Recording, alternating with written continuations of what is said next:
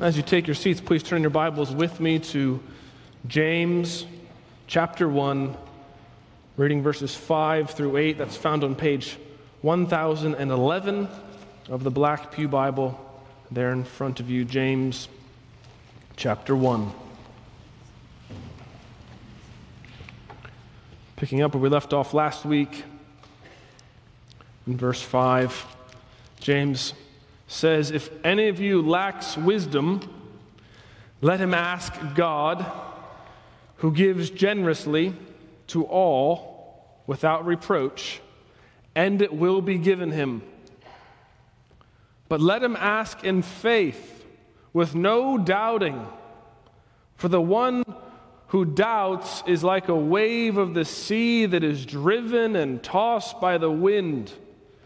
For that person must not suppose that he will receive anything from the Lord. He is a double-minded man, unstable in all his ways." In baseball, he's called a five-tool. A five-tool. That's a baseball player that can hit for a good batting average, hit for power. They have a good arm. They have great fielding skill. And they can run the base paths. They have all five tools that make you a complete baseball player. They master the skills. Perhaps historically, Willie Mays, who could do all those things, or Ken Griffey Jr., or today maybe Mike Trout, or our own Bryce Harper, Art, the Phillies fan here with me. And for the Braves, perhaps Ronald Acuna, all these other fans that are here. But James is not so interested in us being complete baseball players, but rather being, of course, complete Christians. That's what he's talking about in verse 4. He's teaching them these things that you may be perfect, complete, lacking in nothing. And of course, it's not our physical skills, the ones that baseball players need, but of course our spiritual maturity that makes us a complete Christian. Even as we saw from the end of the book of Galatians, the fruit of the Spirit, it comes to anyone who is united to Christ by faith.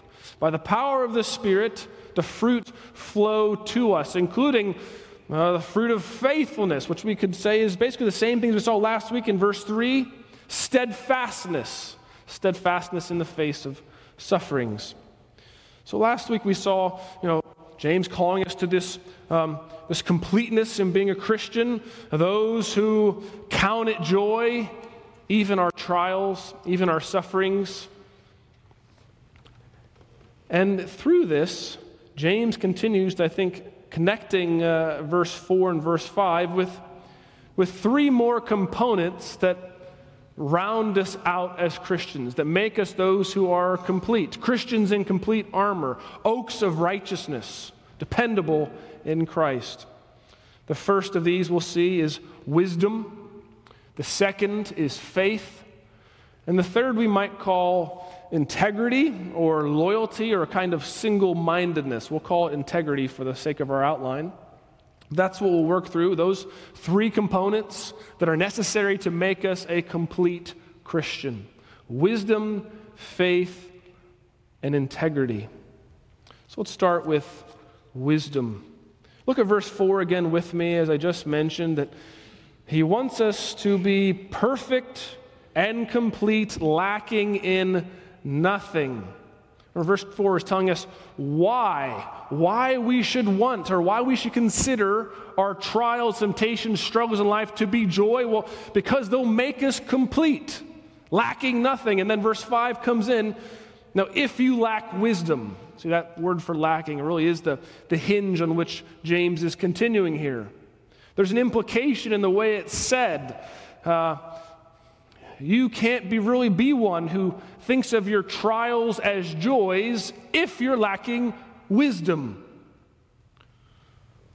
If you want that ability, that perspective of how to see the worst things that happen to your life, the most difficult things that happen in life as joys, you can't lack wisdom. You have to have it. You should ask for it. But what is it? We always need to define wisdom when we come to it in the Scriptures. And it's always helpful to start with what wisdom is not. Clearly, it's not data or information gathering. Surely no civilization has had more information at its fingertips than our own. I don't think any one of us would contend necessarily that our own civilization and age is one marked by wisdom. No, clearly wisdom is not simply knowledge or even a good education. Plenty of people have a good education, great world-class education, and yet, of course, lack wisdom.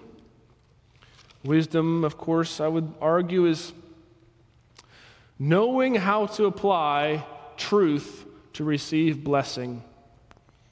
And wisdom is knowing how to apply God's truth to receive God's blessing. And it acknowledges that God is king of the world. It's his creation, and there are rules he's embedded in his world that when we live according to those rules, they give rewards and blessings. I know plenty of people, however, also, might have lots of good answers in Sunday school, an orthodox theology, know lots of Bible trivia, and yet not know how to apply the truth of the Bible, God's truth, to their lives. It's one thing, perhaps, to know that God is a spirit, infinite, eternal, unchangeable, in his being, wisdom, power, holiness, justice, goodness, and truth.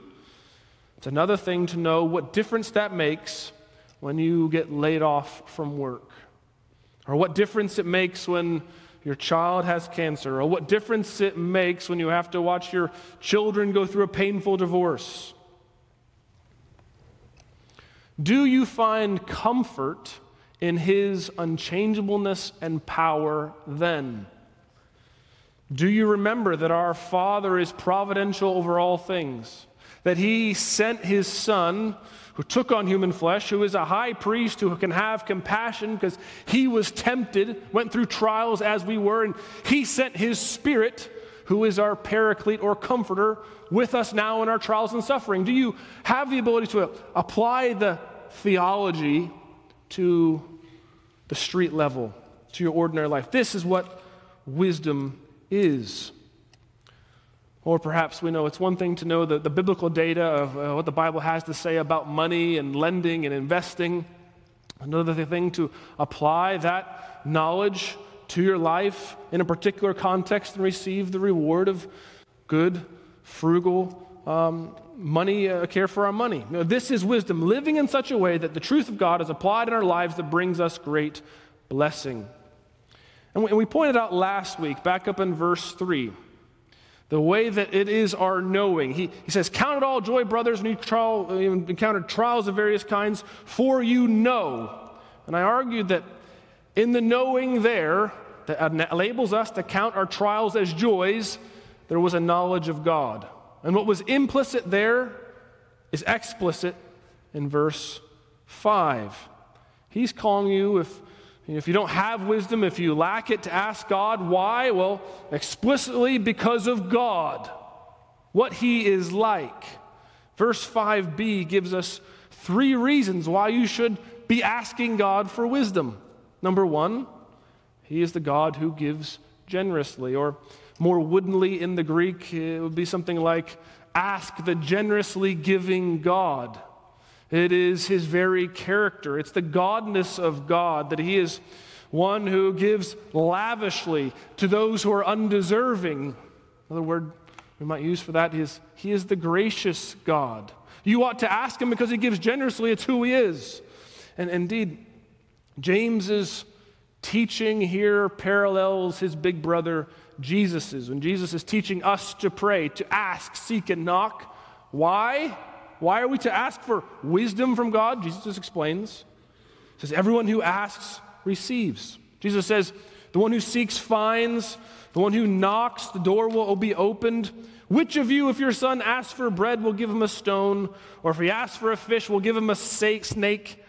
And if you then, who are evil, know how to give good gifts to your children, how much more your Father in heaven will give good gifts to those who ask him. To me, it's the overwhelming theme of the book of Genesis. We've been studying it on Thursday nights with the Bible study. Again and again, story after story, God's undeserving servants, Abraham, Isaac, Jacob, and all of Jacob's sons, are given lavish, eternal, spiritual, and physical blessings again and again and again. That's who God is. He says you should ask, number one, because he is the generously giving God. Number two, not only is he generous, but he gives, as he notes, to all. To all. A special New Testament theme, not only to Jews, but also to Gentiles, not only to good people or religious people, not only to beautiful people or smart people, but even to you all, to anyone who asks, to whosoever might come. The wisdom needed for what it means to be complete in Christ, he gives to all. Thirdly, number one, generously. Number two, to all. Number three, without reproach. So often we can give gifts with strings attached, or perhaps with hopes for leverage. So often we can give a gift perhaps meant to teach a lesson, to your sister-in-law or someone who had rambunctious children at Thanksgiving. You can slip them a parenting book perhaps to really, it's a gift, but, you need this. There's a bit of reproach, in other words, in the giving of the gift. There perhaps a hope for a kickback on me, No, the Lord gives generously without reproach. He needs no kickbacks from the gift he gives us. He is the all-sufficient God, the gracious God, the generously giving God. And in case he hadn't made his point, with 1, 2, and 3, generously, to all, without reproach, the last line of verse 5, and it will be given him. So you should write this verse out, James 1:5. You should put it in your wallet, stick it in the front of your Bible. You should wake up in the morning and pray and wave this paper at our Lord. Take the receipt to him. He must come due. He makes the promise by the Holy Spirit through his apostle James. You need to point to this verse in your parenting and in your grandparenting and in your parenting of adult children. Point to it and asking for wisdom on how to navigate high school as a Christian, or how to navigate your office, or as a SCAD student. You need to point to this verse to the Lord, asking for wisdom, how to handle your marital conflict, how to order your finances, your time, your energy. This is a precious. I hope there's nobody in this church that wasn't already familiar with James 1:5. Take this one to the bank. It's here for you. But this wisdom that we can ask for and receive is not all that's needed to be complete in Christ. There's actually something even more fundamental than wisdom to be complete, and James shows us in the next verse. It's faith. Verse 6, secondly, the thing we need, let him ask in faith with no doubting. Now, why? Why do you have to ask for wisdom in faith? And the first answer to that question is perhaps because James simply copying his older brother Jesus yet again. It's Jesus' teaching. Luke 17, Matthew 17. Jesus gives perhaps the most memorable teaching on this. If you have the faith the size of a mustard seed, you can say to this mountain, go into the ocean or the sea, and it will throw itself into the sea. Or he teaches more directly, Jesus, in Matthew 21:22, whatever you ask in prayer, you will receive if you have faith. So the first reason you have to ask for wisdom by faith is because Jesus says so. But secondly, is that asking God, praying for anything, really makes no sense without faith. Asking God for anything makes no sense if you don't believe, and as for that matter, neither does wisdom. We might say that faith is a prerequisite for prayer. It's a prerequisite further for wisdom. What are you doing praying if you are doubting God? Who are you praying to if you are doubting his power? What God are you praying to if you're doubting his goodness, or his generosity, or his nearness, or his covenant blessing? You aren't praying to the true God. If you're doubting God as you're praying to him, you're praying to some other God than is the true God. If you knew the God to whom you're praying, you wouldn't be doubting him at all. You see, there's a way in which praying without faith, praying while doubting God, is praying to a whole different God. If you knew the God, if you believe, it cuts it off at the knees. And really, without faith, wisdom also is, as biblically defined, makes no sense either. If you fundamentally don't trust God, even as you speak to Him, what does it even mean to ask for wisdom? To ask for a blessing, or knowing how to apply His truth to His world for His blessing. What you're really praying for, if you're not believing Him, is actually some kind of luck. No, it's all self-contradictory. Before you can even get wisdom, before you can even pray for it, you have to have faith. You have to trust Him. You have to believe in Him. Verse 6b, with no doubting. The commentators all point out the difficulty here. And no one thinks that James means to rule out all honest struggles with any kind of doubt.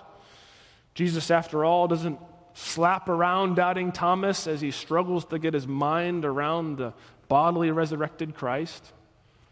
No, Jesus honors the prayer of the father of the boy in Mark 9, who cries out, "Lord, I believe, help my unbelief." I find it helpful to keep in mind our fullest definition of biblical saving faith, famously made up of notitia, essentia, and fiducia. Notitia is that knowledge of the mind that is necessary for faith. The essentia is the assent of the will. Fiducia, we might say, is the trust in the heart. Mind, will, and heart, you see, all play a role in biblical, full-orbed faith. Now, these distinctions aren't always clearly made in the text, but the best sense that I can make out of the kind of doubt James is speaking of here is not so much an honest doubt of the mind, an intellectual struggle, but more perhaps a doubt in the will and the heart, a reticence to be truly a follower. And so that really brings us to our particular kind of doubt, which is illustrated by our third point. The third thing we need is to be a complete Christian. You need to have wisdom. Even more fundamentally, you have to have faith, and even a certain kind of faith without doubting that brings us to a kind of integrity or a single-mindedness, a loyalty. Let me show you what I mean. Look at verse 6 again. It says, "Let him ask in faith with no doubting." And from here, he's talking about doubting. James is going to give us two memorable images from which we will work. The first is there in verse 6. He says, "For the one who doubts is like a wave of the sea that is driven and tossed by the wind." Then he explains, verse 7, "For that person must not suppose he will receive anything from the Lord." But verse 8, the second image is a double-minded man, unstable in all his ways. That first picture of the wave, it's not a wave on the surf that predictably rolls up and crests nicely and comes in. No, it's a wave out on the sea that pitches up and down and sideways and forwards and swallows whatever's thrown into it. It's blown about, unpredictable and unstable, chaotic. No, the unwise fool, not trusting God, Psalm 14, the fool says in his heart there is no God. He will not receive anything from the Lord, James says, verse 7. And the second image further clarifies. It's there in verse 8. He says he's a double-minded man. And we're tempted perhaps to picture a double-minded man with kind of like two heads or something, but no, the Greek here is interesting in itself. It seems like James is making a word up here. More woodly in the Greek, it's a double-souled man. He's split in his deepest sense of who he is. It seems like James is making up a whole different category of struggle with not so much honest intellectual doubt, but a doubt in the soul, in the heart, the will. See, a man undecided is unstable. A man or woman at a war within themselves is, stuck between the dock and the boat.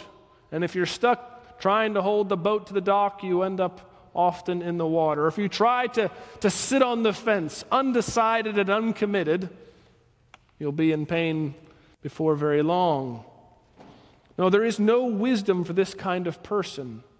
There's no true faith. They don't know about God if they are living for Him or if they're really living for themselves. The double-minded or the double-souled is split, trying to have your cake and eat it too, trying to enjoy the applause and the pleasures of the world while also getting in good with God. No, this is what James will come to more clearly in chapter 4 and verse 4 when he says, "Do you not know that friendship with the world is enmity with God? Therefore, whoever wishes to be a friend of the world makes himself an enemy of God." No, we can't have a double-souledness or a question about where our ultimate loyalties lie. Stability, true faith, integrity. Wisdom demands that you're either fully in or fully out. As Jesus says, where your treasure is, there your heart, your soul, your everything will be also.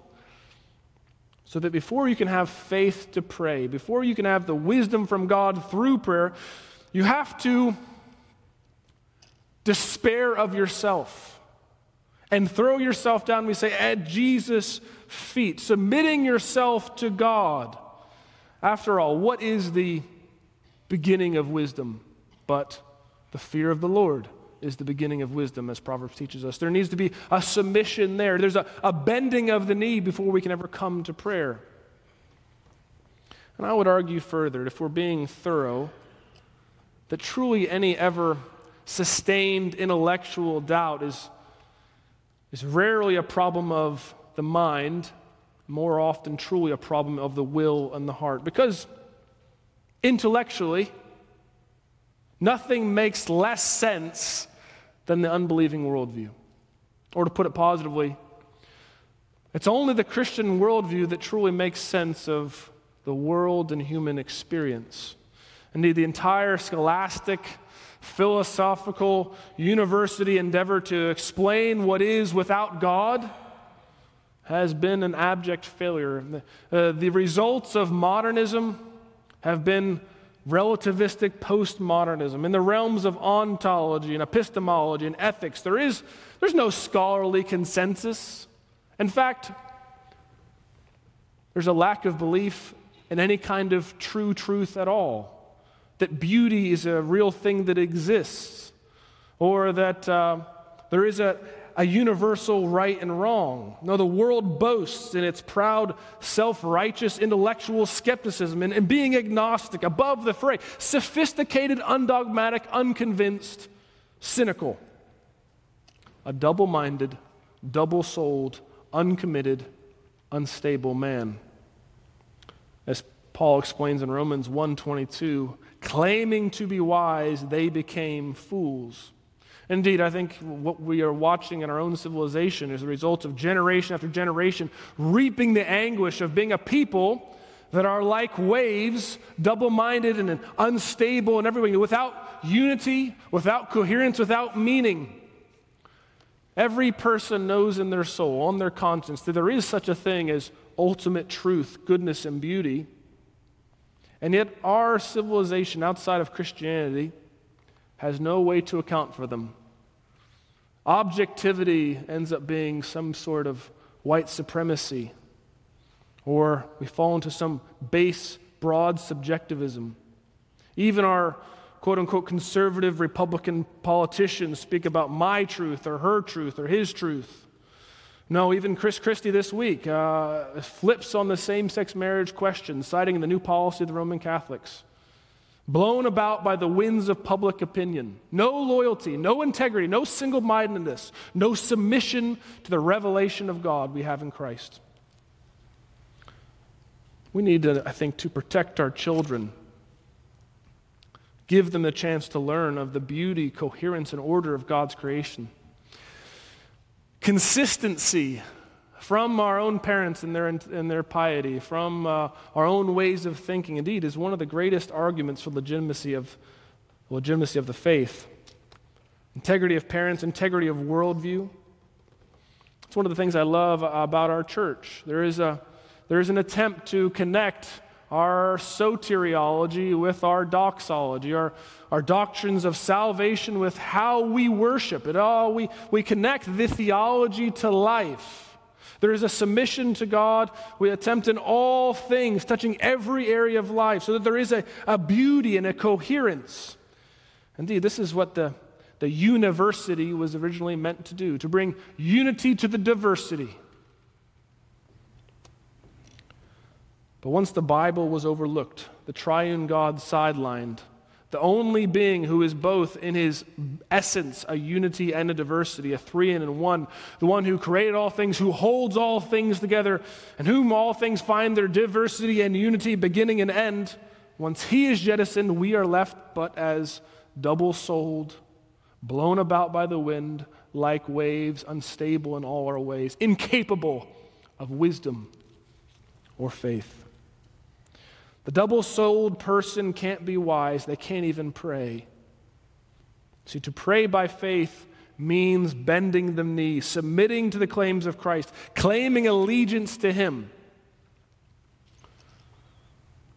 This, we might say, is the foundational stone upon which someone might become complete in Christ. Because Christ himself, of course, is our target.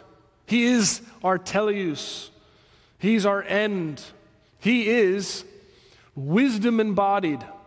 When John chapter 1 calls him the Word made flesh, the Logos, that Logos word in Greek ancient philosophy being the highest ideal of thought, Christ being one who's there in the beginning, the Proverbs 8 wisdom who is with God at the beginning. Christ is indeed the fulfillment of one who fears God and is wise. Further, he is, of course, the man of faith, trusting his Father for everything he says, everywhere he goes, everything he does, even unto the cross. And, of course, Christ, our Lord Jesus. It is he who is single-minded, loyal, a man of integrity, who prays in Gethsemane with no doubt, not my will, but thy will be done. Submission even in that moment. That's the path of wisdom. Of course, we all fall short in our doubts, our double-mindedness, our foolishness. But in Christ, by faith, we grow in him and surely and slowly become like him. Let's pray to that end. May the mind of Christ, my Savior, live in me from day to day, by his love and power controlling all I do and say. Father, may we be those who in allegiance follow your way and are not blown about by the opinions of what is quote-unquote reasonable or unreasonable. But Father, you who establishes all reason and all consistency and who made the world, Father, may we follow your way. Father, help us to ask in faith. Give us the faith we need so that we might have the wisdom we so desire to follow you and to see even our trials and tribulations as joys. Help us, O Lord, in Jesus' name. Amen.